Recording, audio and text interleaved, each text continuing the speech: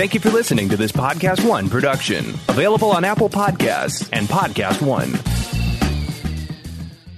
Hey, Jordan Harbinger here. Subscribe to the only show that will show you how to apply the world's greatest ideas from the most striking minds. After presenting more than 1,000 interviews, I couldn't be more compelled to introduce you to the Jordan Harbinger Show. We've got spies and CEOs, athletes and authors, from Kobe Bryant to Malcolm Gladwell, Tony Hawk and Howie Mandel, to the chairman of Google, founders of LinkedIn and Instagram, antiquities smugglers, con men, brilliant scientists, national heroes, and even the head of the CIA. Listed as Apple's Best of 2018 and countless other awards that, let's be honest, you probably don't care about right now. So come and have a listen for yourself and join me as we exploit the superpowers of the world's most incredible thinkers, amazing achievers, and iconic change makers with their insights delivered right into your mind. You'll get that blueprint of their brilliance each week so that you can learn to live what you listen. Subscribe right now to The Jordan Harbinger Show, available on Apple Podcasts, Spotify, and wherever you're listening now. Napa know-how. At Napa Auto Parts stores and Napa Auto Care centers, get a $25 prepaid Visa card when you get any Napa Automotive battery. It's the best deal for some of the best batteries from some of the best car people around. But we might be a little partial. Anywho, pick up any Napa Automotive battery and save $25. Do it yourself or have it done for you. That's Napa know-how. Napa know-how. At participating Napa Auto Parts stores and Napa Auto Care centers while supplies last. Offer ends 8/31/20.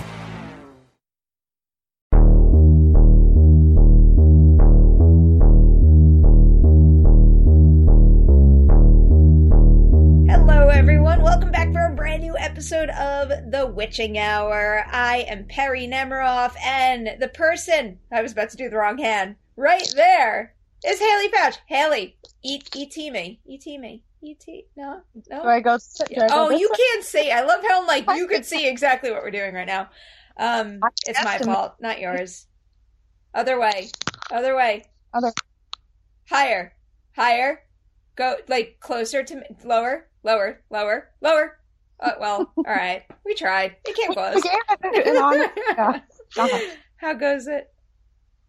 It goes okay. Just so anyone watching knows, you are not wrong. I am recording from bed. I have been having a bit of a neck injury the last week or two, so I just decided to make it real cozy. So welcome to my chambre. I hope you feel better. I mean, technically, I'm in my bedroom too, which is It's still weird.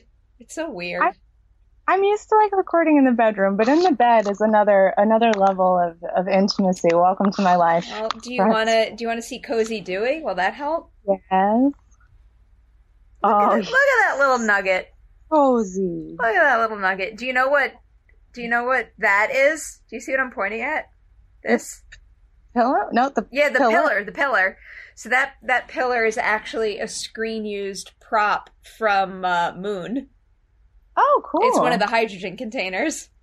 Very cool. Yeah. Fancy pillar. Random thing. Yeah, it's actually, so obviously it's meant to look like a big, heavy, weighty canister, but really it's something I could lift with like 2 fingers, and the silver paint is completely stained the carpet underneath it. So not so fancy, but yeah. Movie magic all over the place in here. All right, so we have an interesting show for you today because obviously one of the big things that happened in the last week is the launch of Quibi. And there are a couple of genre-friendly shows available right now, and we've watched a handful of them. So we're going to highlight those in particular, but we're going to talk about Quibi in general, too, because, wow, it's fascinating. It really is. I'll be honest. You were way like, because Perry's been doing Quibi reviews for us. She's been doing interviews. She was much more educated on it than I, and she suggested maybe we talk about it this week. And I was like, I don't really care about that. But then I looked into it and I started flipping through the app and watching the shows. It's very fascinating. I'm interested. I'm very interested. I guess the good place to start is just a broad, is Quibi worth it so far? So I'm going to say it is, mainly because of that 90-day free trial, which is absolutely nutso. But I mean, if it's free, you might as well, because I would say that almost all of the content that I've watched is at like A level or above. I haven't really watched anything that's bad. I didn't, well, we'll get into more of the specifics. I didn't really care for the Sophie Turner show, Okay. but I would agree that it's all on a technical level, like work went into everything that they're doing. Nothing was lazy or sloppy. I just don't know about the format, definitely though. high.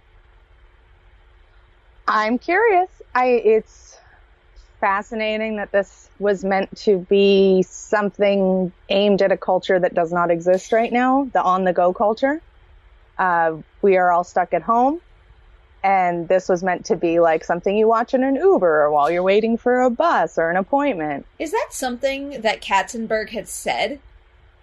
That it was specifically for the on the go? Because when I first heard about it, and when I first started getting into it, I was and maybe this is just a me thing, that I was envisioning myself watching this more, not necessarily while, let's say, waiting for, I don't know, a movie to start or in an Uber, but while I was like bored at home. You know, if I was laying in bed and couldn't fall asleep, I would just flip through a couple of chapters of Quibi. I don't know if he specifically said that. That's certainly how it's always been pitched to me. But the reason I think that is the case is because right now you can only watch it on your phone. You cannot watch it on your computer or your TV. Why? I do not understand, because you even just said it. It's not like any less work was put into these things, or any less money from, as far as I can tell, at least. Why? Like, I don't understand. Why does it benefit them to only have it on mobile devices? I'm not really sure either. I'm sure it was a branding decision to like back up that on the go type thing. But the reason I think Quibi might survive despite having launched in exactly the worst circumstances for its design is because everyone who's running things seems to be really flexible.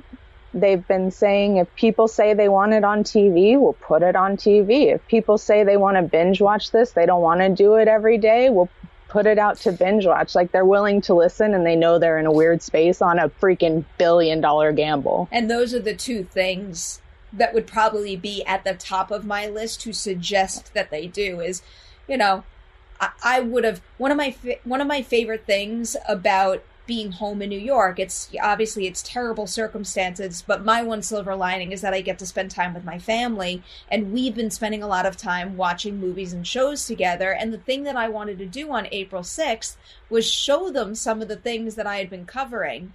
And I think we would have had a wonderful evening watching some of those things together, but we couldn't because we couldn't get it on the TV. Yeah, I have a feeling that's going to be a short-lived decision. It may have lasted longer if we were out catching Ubers all the time and going from meeting to meeting. But right now, everybody's at home. And like, even just, I have my phone by me. It's not like it was hard, but it was a little annoying to already be on my computer and have to change devices and like download the app instead of just going to a website. I think they'll work that out pretty quickly. And the other thing you had said was the idea of them launching it all at once, which is something that I say yes, and all the yeses to, because you still give users the same opportunity they might have had before. They launched, three chapters of one of their movies and chapters on day one. You could watch those 3 chapters whenever you want, or you can binge them all at once. Why force people to stop there and then wait another day? And that was a really, it was a frustrating thing about covering Quibi's, they're called movies in chapters, was the fact that they're trying to say that they are they're a feature-length film. That is what it is. But they only gave us access to the first, let's say, 4 chapters for review. So essentially, you're just reviewing the first act of the movie, which, it doesn't feel right. But I'm doing my job, and those were the circumstances that I was handed, so I had to review them. And obviously, in every single review I did, I kept saying, like, I was only given access to this much of this, you know? But why not just give covering press the entirety of your movie? Yeah, the press thing is a different, I'm not sure what the motivation is there. I will say, like, I agree, especially where we live in a binge watching society. It's something we like to do, especially while we're stuck at home.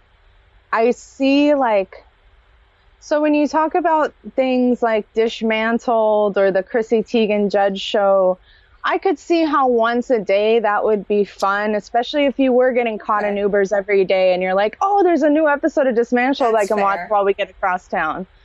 That said, having watched like 7 chapters of Most Dangerous Game, I would, first of all, if they gave me 4 of those, I would have been like, what is this? I was so angry. So angry. All right, let's just get into the specific ones now. So Most Dangerous Game, it stars Liam Hemsworth as a guy who desperately needs to make some money for his family to support them, and the opportunity he gets is through Christoph Waltz's character, and originally he approaches him for a loan, but Christoph Waltz has something like much more unique in mind. He is willing to give Liam Hemsworth's character Dodge a crazy amount of money to essentially be hunted for sport.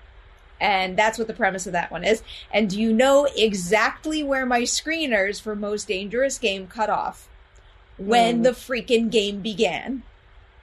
That's very annoying. Yeah.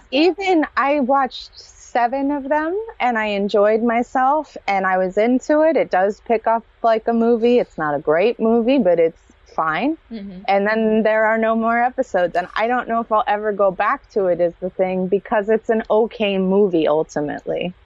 I wonder if it would play any better all in one too. Like, I wonder if it's doing the material itself a disservice to actually have to break it up like that. So that was one of the ones that I not only reviewed, but I did an interview for as well. And I was talking to Christoph Waltz, and what a fascinating individual. He has such great appreciation for his craft and for traditional storytelling that one of the most fascinating parts of our conversation was what he learned about the Quibi format as far as, you know, the benefits that could come from it. And, you know, he was just highlighting the fact that if you see a movie in a traditional sense in a theater, the viewer will only tolerate so many cliffhangers, but these movies and chapters are being written for the Quibi format, so you could have many, many more cliffhangers. And it makes sense, but I don't know, I'm still having a very difficult time comparing the two, strictly because I haven't been able to watch Most Dangerous Game in one shot. I want to know what it feels like as a movie. Yeah, well, I got so close, doing 7 different chapters. That takes you probably halfway through it. I think that one's 15 total, I think. Yeah.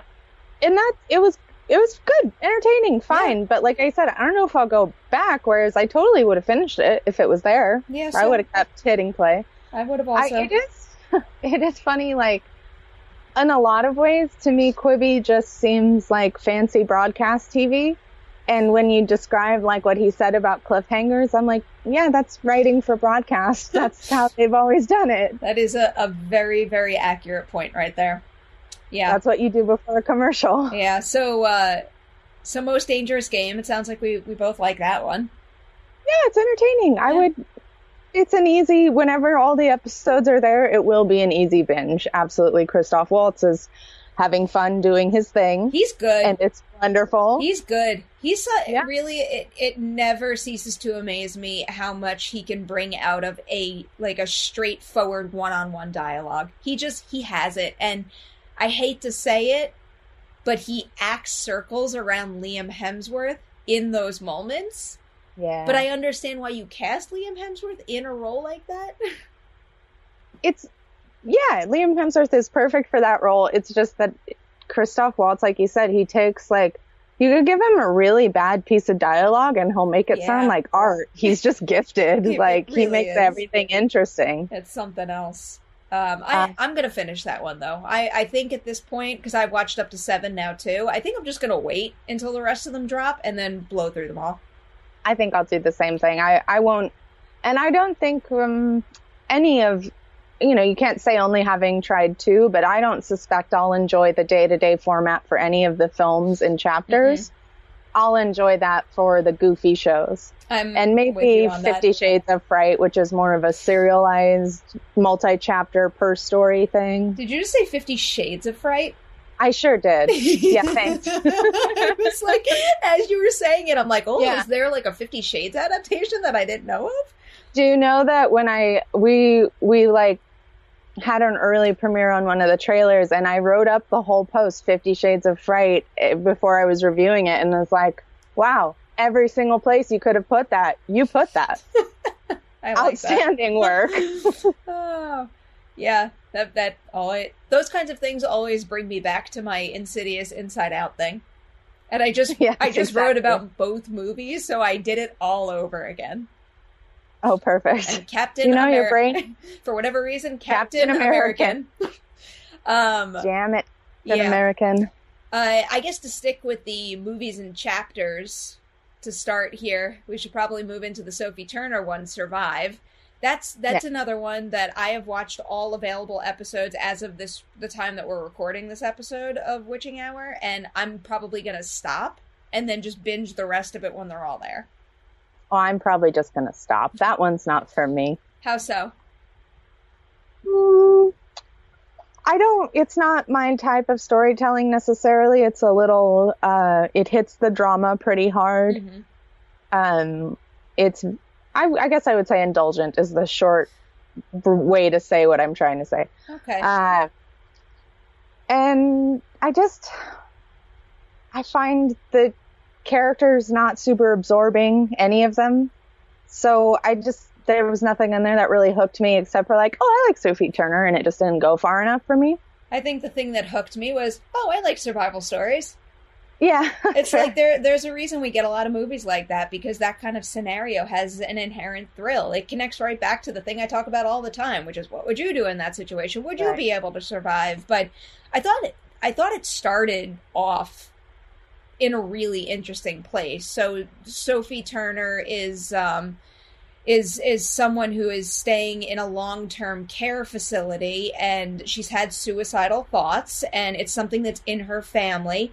And at the very beginning of Survive, they are releasing her from the facility to go back to the East Coast to be with her mother. And what the folks at the facility don't know is that she still has these thoughts and intentions and plans on taking her own life on the plane and never making it back home. And after the flight takes off, there's a plane crash, and the only two survivors left are Sophie Turner's character, Jane, and also Corey Hawkins, who happens to be the person sitting next to her on the plane. And it's all about the two of them trying to survive. And I don't know, I thought that was an interesting premise, the idea of someone being in that kind of situation and maybe not having the will to survive, and then maybe her needing to step up for him because they have to be a team together. But again, when I reviewed it, I only reviewed it off of the first 5 episodes. So while it could have been something really interesting and thoughtful, I couldn't tell you whether or not it is. And I still can't, even after 7 episodes.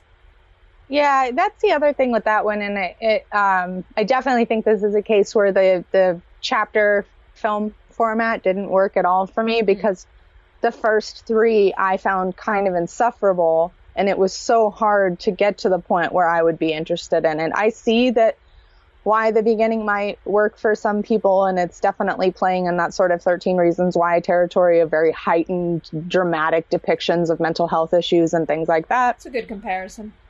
Not for me. And it was a lot to get through to get to the actual survival part, which is more what's interesting to me.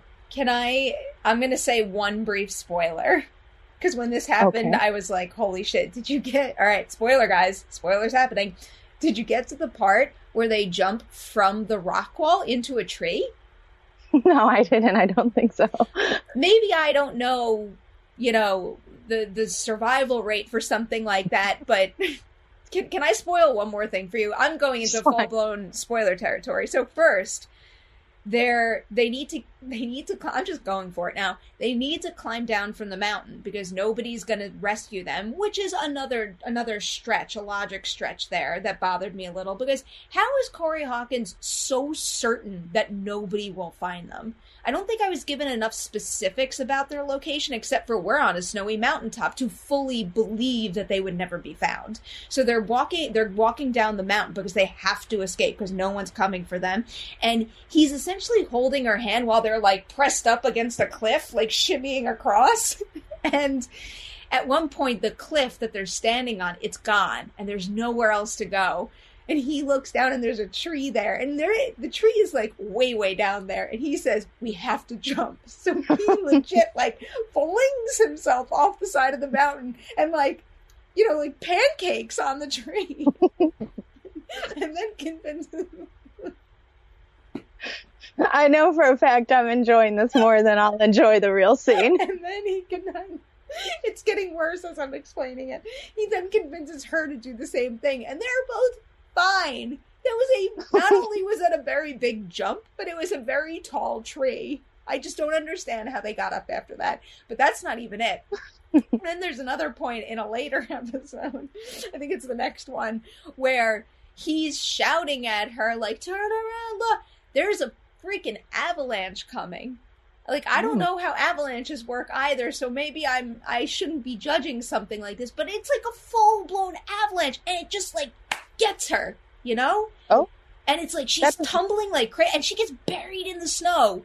Like, one, how can he possibly find her? And two, how does something like that not have more, like, detrimental results? I don't know. I'm literally like looking up, can you survive an avalanche? Because I'm from California. We don't have those. She like full force gets hit by this avalanche. All right. I guess. What? I mean, I guess they say that you can carve out a little pocket of snow and you have some time. No, she was like buried. Huh. She was buried, and they do this weird cutting back and forth where, like, she's laying in the snow yelling, help me, help me. But then when he finds her, she's been completely buried under it, which makes me think that was, like, her imagining herself calling for help. Yeah. Well, was it like a flashback to her screaming, help me on the plane? I don't know. I don't think so. The other part was that, like, did you get Final Destination vibes? Like, I feel like... I wish, no. I don't know. Well, also because they have a conversation about premonitions beforehand. Oh, I see what you mean. I see. So I just wanted to think about that a lot.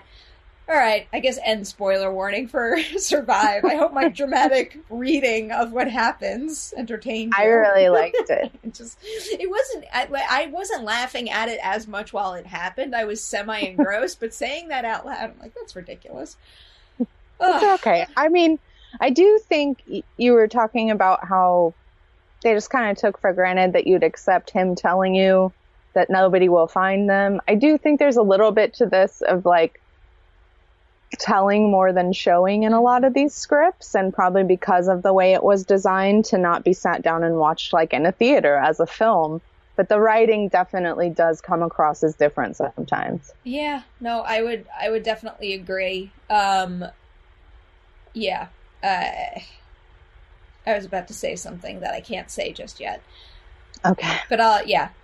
There's a couple new ones coming out next Monday is the 13th a Monday?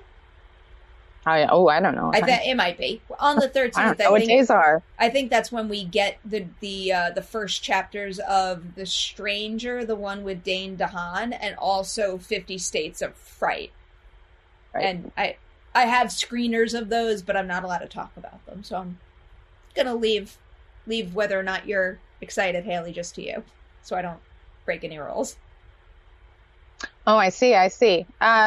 Yeah. I'm looking forward to 50 States of Fright, and I didn't have a chance to watch much of it, so I couldn't even say much. But I like the concept. For anyone who doesn't know, it's like telling stories like famous horror stories from all the different states of America, and they have some really cool filmmakers involved and really great talent. That's like everything on Quibi. The talent's outrageous. God. The roster for 50 States of Fright is nuts. Absolutely nuts. Produced by Sam Raimi, and the cast is outrageous. I'm intrigued by it, and I guess if we're under embargo, I can't say anything, but I'll sneak in that it looks horror-y. Mm-hmm. Looks like they went for it. Back to some of the stuff we can tell you about. One of the things that I've been noticing in a lot of them is that there's very little style. And I think that connects to what you just said about them telling us everything. I also think they're taking that same approach visually, where I'm just being shown what I need. Mm-hmm. It's basically just coverage. Like it doesn't feel like there's any, like authorship to it. So what's the, I don't remember the name of the function where you can switch your screen like that to that, like to that. Landscape and portrait? Yeah, but they have a specific name for the way they do it, because all of the shows are shot to work in landscape or portrait. I haven't watched any in portrait mode. It feels so wrong to me. I can't stop flipping back and forth to see the difference. Oh, that's fun. And so far, they haven't really done anything bold with it, but I do see opportunities for interesting things there. Like, I know there was one, I don't know if they actually made it or if it was a proof of concept thing, but a while back I heard about one that was might just be an example, but like of a woman creeping through a house, and when you looked at it in landscape, it was a traditional film shot, but when you looked at it this way, it was as if you were seeing it from her phone's perspective. So they offered a major shift in experience between those two viewpoints. And that's very interesting to me. I have not seen anything close to that so far. No, I haven't either. That would suggest that movies in chapters on Quibi have a lot more potential than what I've seen thus far. But for now, at least, the one that I was trying to get to, and I've only seen the first 2 chapters of this one. What the name? I'm gonna butcher the name. When the streetlights go on, I keep saying when the streetlights come on, and it's from director Rebecca Thomas, and that's the first one that I've watched any chapter of that actually has style to it. Like, I think it takes place in the summer of 1995, and it very much has that vibe to it. There's very specific camera moves that have purpose and intention, and it isn't just coverage for the sake of coverage. Again, I'm very early on in that one, so I can't tell you how the whole story pans out, but that's the first one that actually made me feel like I was stepping into another world. That's interesting, and I'm very excited to check that out, because when you say coverage and when I refer to the changing dynamics, like, it really does just translate like, we shot it from here and we shot it from here. You can watch it from here or you can watch it from here. And they're like really close together shots that are slightly different. Yeah. So I would like to see them experiment more with style, and that one does sound interesting. It's just whatever problem Disney Plus is having with a lack of original content, Quibi is not going to have that. They started with more than 50 shows. They will have more than 150 by the end of the year. It's a lot to watch. Oh, I give them a lot of credit for jumping in feet first. If you've got the resources to give filmmakers these opportunities to tell stories we might not see elsewhere, like, good on you. But I don't know. I think I'm getting a little sensitive about the idea of committing so much of my time to Quibi and it not paying off, because what I keep thinking is, and I brought this up when I was chatting with Tom and Vinny the other day, I want to make sure there's longevity here. I feel like, and this is the best comparison I could think of off the top of my head, I need them to find their Stranger Things, You're not going to build that obsessive community that's going to keep coming back to your service unless you have that something that catches on. And I've yet to see that thing that I think is really going to catch on in that sense. Not in storytelling, in fun, flighty, easy entertainment, I could totally see myself turning this on like YouTube and letting the algorithm just play me weird stuff. 'Cause they've got, well, we'll talk about Dismantled, which is absurd. It's nuts. I watched it because you told me to.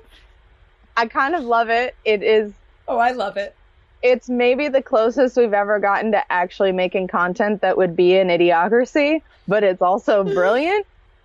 I think the reality programming is the best stuff I've watched. Like, that to me feels like it could be something, because when it comes to the movies and chapters thing, it feels like Quibi exists in like a dead zone, you know? We have feature films that you could watch on your TV and in the movie theater, and then we've got, you know, fun TikTok videos, but Quibi is like somewhere in the middle, and it doesn't feel like I need that middle. No, I agree. TikTok's a good reference for something else where I just let the algorithm show me stuff and I enjoy myself and let the screen play. If Quibi wanted to throw all these weird shows at me, I could see that happening, but I'd need it to work on my TV, because I'm not just going to stare at my phone forever. Oh, I guess I do with TikTok. But with YouTube, like, I put it on my TV, I put on whatever I'm interested in learning about for the day, and I let YouTube do its thing. And they do have cool stuff. I mean, Dismantled is obviously the most inspired. For anyone who doesn't know what that is, it's where they blast a meal into chefs' faces with a cannon, and then the chefs have to try to recreate what they tasted from the food cannon, and it's just absurd. It's hosted by... good.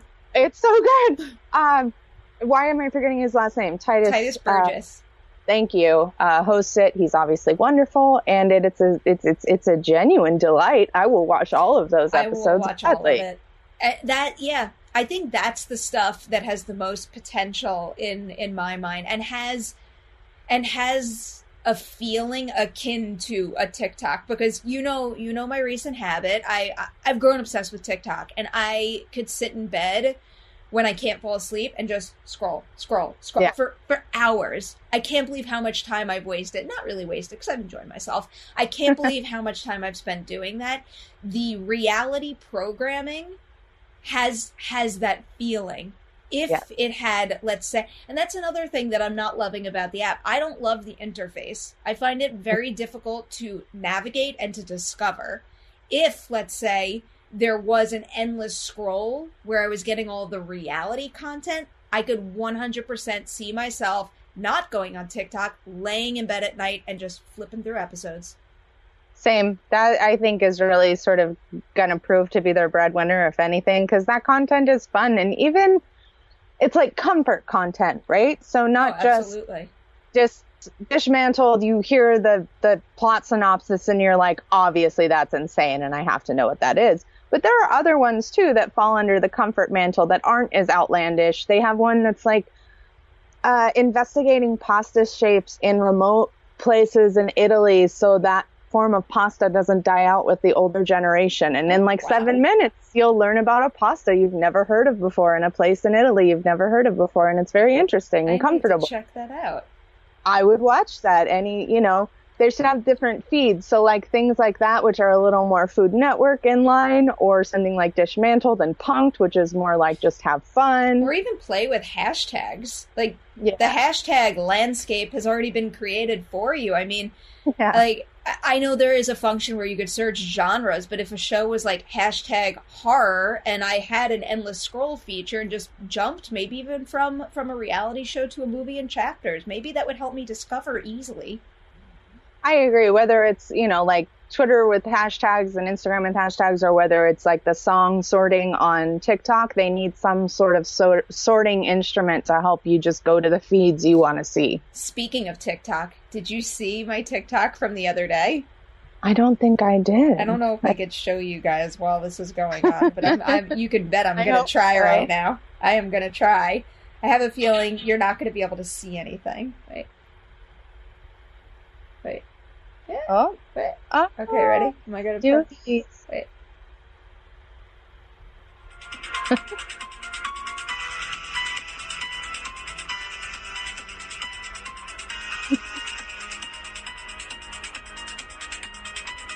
That's my masterpiece. That's fantastic. We were going through old childhood things and cleaning out closets and stuff because we got time to do that right now. And sure. You would not believe the assortment of old Halloween costumes we have. And obviously I have all of the horror shit. All these random masks and stuff. and I found all of my old Jurassic Park toys.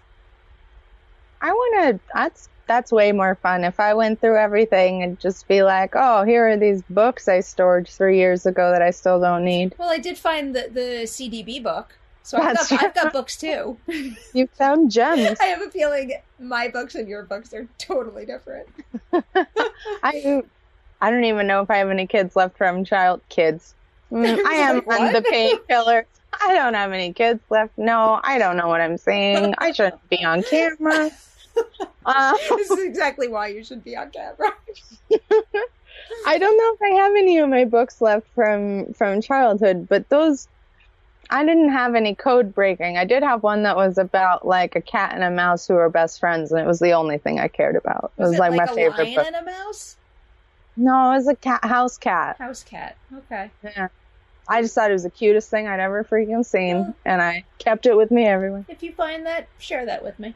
I will. I think it's very deep in a very big storage container. I did a dramatic reading of CDB, so now it's your turn. You have to do that, because that's what all of the people want. Unfortunately, I think all my books that are up front in storage are from college, so they'd be really boring reads about like economics during the French Revolution. Nobody wants that. I got a couple of those too. I think my dad unearthed a pile of film school books, though, and I actually kind of want to keep those. Even though some of them are interesting, but a lot of them, because I was on the producing track, are about the business of film, so they're extremely dated now. It's like if anyone put those practices to use, they would be, like, years behind. That's funny. It's probably, like, still refers to Netflix as a DVD service or something. Oh, I wouldn't be surprised. I should flip through that and see if I could find their approach to that. Before we leave the topic of reality on Quibi, or like game showy type, no, it's more game show and reality. I'm also a very big fan of the MTV revival shows. So I watched Singled Out, which is good fun. I think Keke Palmer is a great host. It's funny too. It's pretty well edited, and I like it. But the one that I really, really like, and I think was actually improved by the Quibi format, is Punk'd. That's interesting. How do you think it was improved? So Punk'd, I really loved it growing up, but you know, eventually it kind of ran its course. You saw enough things, like you knew what was going to happen. How long was it going to be until everyone in Hollywood knew Ashton Kutcher was coming for you? And of course, that was the problem that they did run into. Also, I found that Punk'd became just unbearably self-indulgent, with him patting himself on the back and showing off how he's going to set things up for like ever before the prank actually happened. And because of the 6 to 8 minute format, they don't have time to do that. Most of the show is the prank itself. And it works. And it's fun. And I would flip through 1 million of them if they had them. That makes sense. I watched the first 3 and I enjoyed myself. And that would fall into if that came up on my screen when I was letting the algorithm do its thing, I would totally watch it. Easy comfort watching. Yeah. And none of the pranks were like mean-spirited or went too far. They were all fun. The first one's real good. The first one was my favorite. It was good. The Sabrina Carpenter one. Yes. Is that what they played first for us? I don't remember. Oh, that was my first one. Which one was that? What was the prank? Where they said her house was infested with rats. The first one they played for me was the gorilla.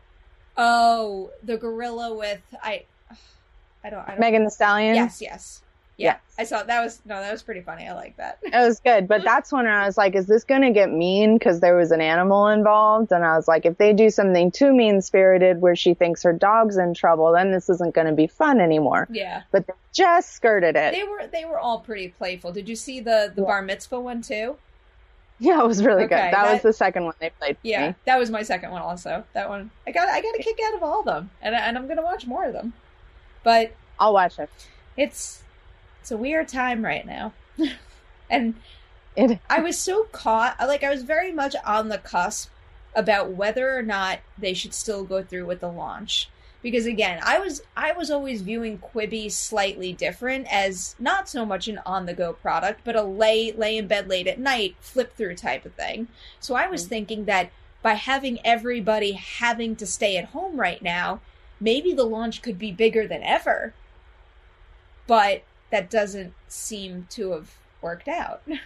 And I felt like for launch week, a lot of the people involved were so quiet. Like, I can't believe Quibi wasn't trending more, or I wasn't seeing, even if it's through Skype interviews, people popping up on the Today Show more to talk. You know, if they have 150 shows coming out by the end of the year, why am I not being bombarded with Quibi ads and interviews, you name it? And I feel like I wasn't.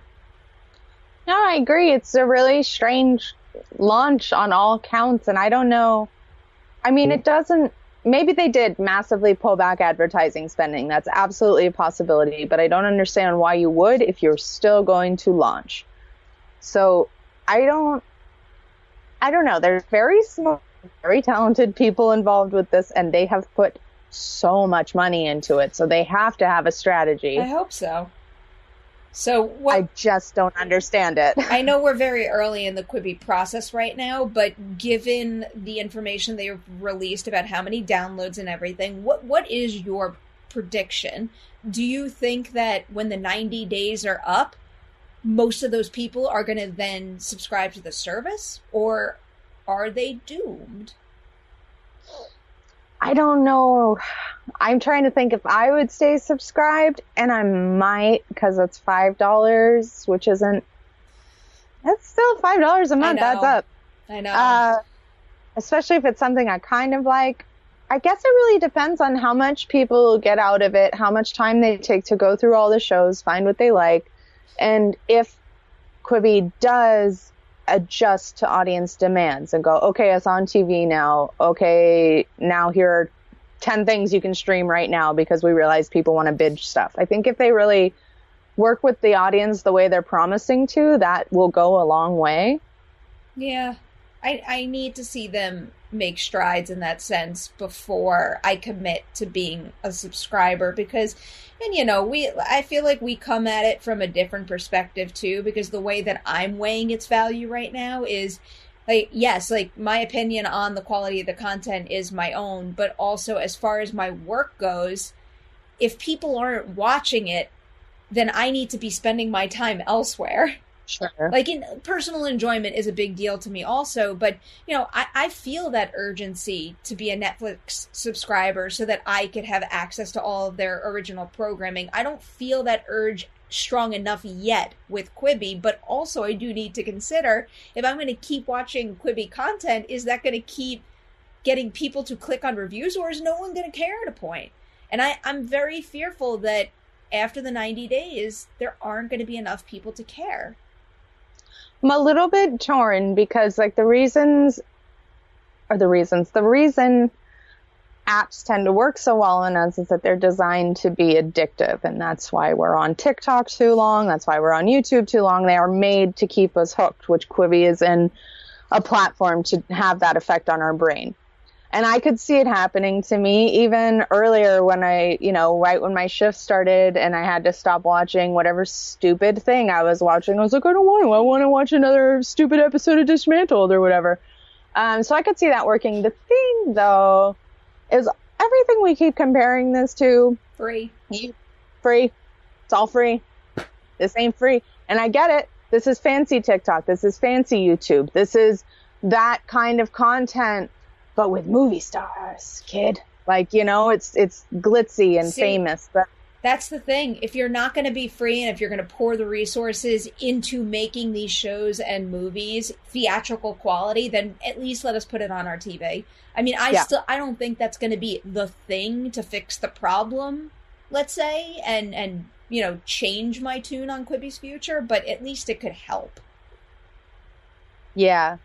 I'm curious. I'm very curious. And don't they lose all their rights in 2 years? How does that work? What's happening, Quibi? What are you doing? I've got absolutely no clue. I think I'm just trying to get to 90 days first. Yeah, probably them too. But I think that a lot of their rights expire in 2 years or something. It's weird. Which rights in particular? The creators will have rights to a film length version after 2 years. So maybe this is just for the movie stuff. I have to do more research. Wait. I don't think I'm entirely following. Okay, hang on. Somebody brought this up in chat, and I was like, that sounds insane. Mm-hmm. So let's see what it actually means. I'm very curious. I'm glad you brought this up.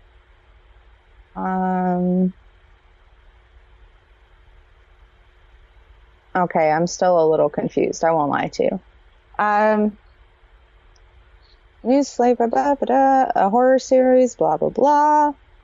Fancy people, very famous. According to Katzenberg, Quibi is paying production partners cost plus 20% up to $6 million an hour.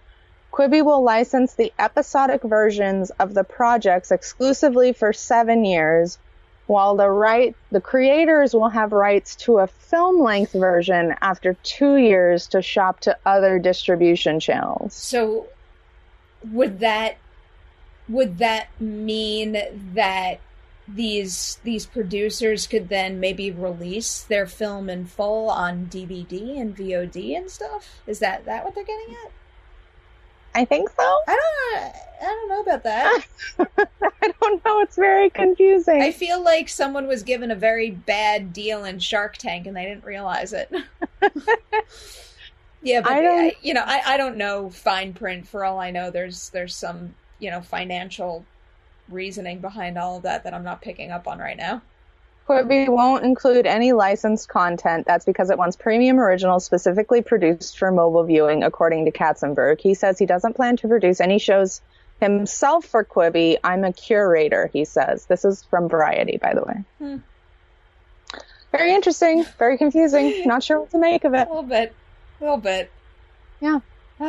Well, that's where we stand on Quibi, but let us know what you think as well. Did you download it? Are you enjoying it? Hit the comment section below. Tell us what you think in general, but also tell us what shows you're super into, because the more recommendations we have right now, the better. Before we say goodbye, Haley, has there been anything else you've been watching or doing to keep yourself busy that might make people out there happy? I've had a rough couple of weeks, but I've been watching Buffy again, which is always good for my soul. I finished season 2, which is always devastating because it's like the best season of television ever. I have been really enjoying all the people sharing their videos from home, like Alton Brown and his wife do a quarantine kitchen, which is the most, makes me feel like I'm getting to be around people, even though I'm not, because it's just like a married couple being nice to each other and having fun. And just like a lot of cats. Yeah. Like, so many cats. Yeah. What about you? Well, King Dewey is my life. Even though we're in New York now, I still live to serve him. I just binged both seasons of Sex Education, and I am full-blown obsessed with it. I think that show is so good. Like, I think that's what's making me madder than anything, that I didn't jump on board when it first came out and was kind of popular. It's just like, why isn't everybody talking about how incredible the performances and the writing are in that show? Or I don't know. Or am I just not part of that crowd? Like, have I missed all the talk? But, I feel like maybe a lot of people who watched it are buzzing about it, but everybody needs to know about this show. It's that good. The only person, until you have fallen for it, who really would always bring it up to me was Dorina, and she would always tell me I have to watch it. I need to talk to Dorina about that. Yeah, I can't stop thinking about it or talking about it. It's just, I really believe in that article that I wrote. I truly think that Sex Education will have something for everybody. It doesn't matter if you 100% relate to any single character. There are tinges to it that are so grounded and pure and human that it's a real fun watch that really might make you open up, no matter what stage you are at your life, too, because it's not just a young adult show. It's also about some of the parents, too, and they go through such big changes, and they work... I mean, the whole show amazes me. It's a huge ensemble too, and like every freaking character gets a full arc. Like there's someone who you might think would be like an itty bitty supporting character, and then all of a sudden something really profound and meaningful happens to them, and I'm like, holy shit, you guys did it again. I will finally watch it. Please do. And in the genre sphere, the Nemiroff household will be watching Underwater tonight. So that is the plan. Nice. I'm looking forward to it. I wanted to see that earlier this year. I know, I'm excited too. I'm having trouble getting my code to redeem, but I'm working on it. So maybe we can talk about that next week. Okay. You have my word. I will be ready to go on that one. Okay. All right. I guess we gotta say goodbye now.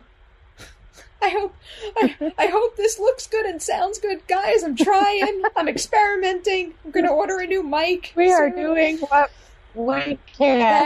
That we are. I hope you're doing what you can also. We love you for listening. Yes, we do. Yes. But, stay safe, stay positive, stay hopeful, everyone. Be good, be kind to each other. Haley, where can everybody find your wonderful work on the internet? Always on Collider.com. You can find me at Haley Fouch at Twitter. Forgot my own handle for a second. I was like, where can you find me?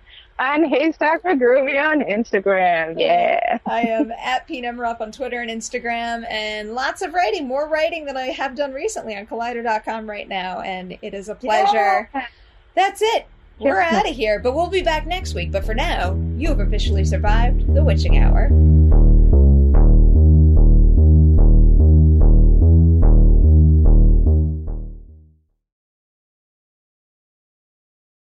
Napa know-how. At Napa Auto Parts stores and Napa Auto Care centers, get a $25 prepaid Visa card when you get any Napa automotive battery.